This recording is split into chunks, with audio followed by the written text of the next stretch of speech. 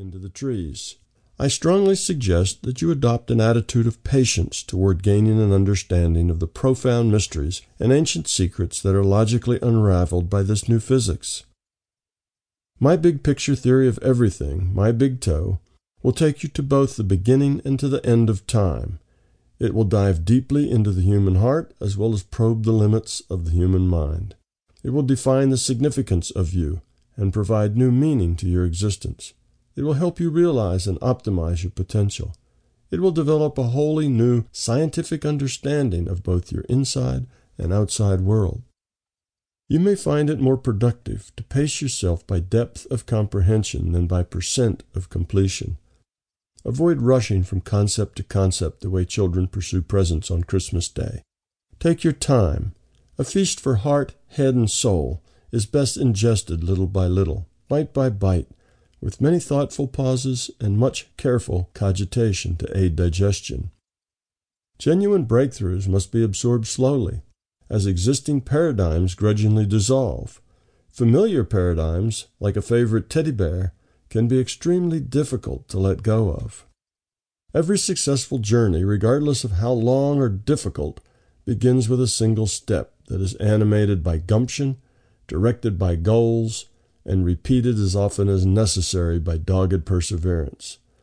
On this particular journey, the preface is located at step 1, the foreword at step 2, followed by the 3 books, Awakening, Discovery, and Inner Workings. I have carefully aimed the content of this scientific and philosophic exposition at a general audience of varied background. You do not need a scientific, philosophical, or metaphysical background to understand the content of the My Big Picture Theory of Everything trilogy. No leaps of faith or belief are required to get to where these books will take you. A determined and tenacious truth seeker, a sturdy, independent intellect that is by nature open-minded and skeptical, constitutes the optimal reader.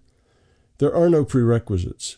If you have a logical, open, inquisitive mind, an attitude of scientific pragmatism that appreciates the elegance of fundamental truth and the thrill of breakthrough, you will enjoy this journey of personal and scientific discovery.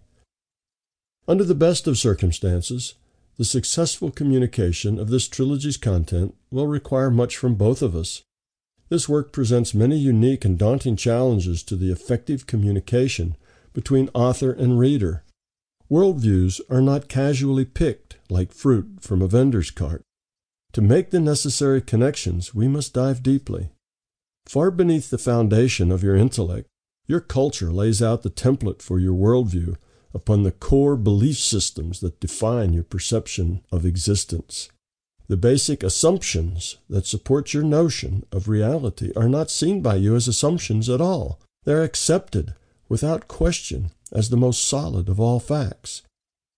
That is simply the nature of culture, belief at the bone and sinew level of awareness. The point is, the concepts presented by this trilogy are likely to challenge the belief systems of your culture, regardless of what culture you come from. Material within My Big Toe may challenge your familiar assumptions, beliefs, and paradigms to the point of serious discomfort.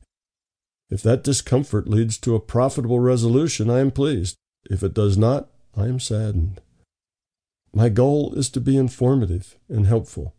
I encourage you to take what you can profitably use and leave the rest. There are enough new concepts and unusual perspectives presented here to support and generate a multitude of books. I have purposely left much unsaid at the periphery in order to stay focused on the central idea of developing a big toe. Though the trilogy remains, from beginning to end, tightly focused on its primary objective, I will occasionally take short side trips in the form of asides to add color, explore related connections, and insert topics of special interest and practical value. Hopefully you will find these side trips so interesting and informative that you will gladly excuse their interruption. Some effort will be required on your part to bridge these asides in order to maintain the logical continuity of the larger discussion. You may find the text to be challenging in some places and obvious in others. What is too challenging or too obvious to each reader is mostly dependent on the experience and understanding of that individual reader. It is my intent to never speed through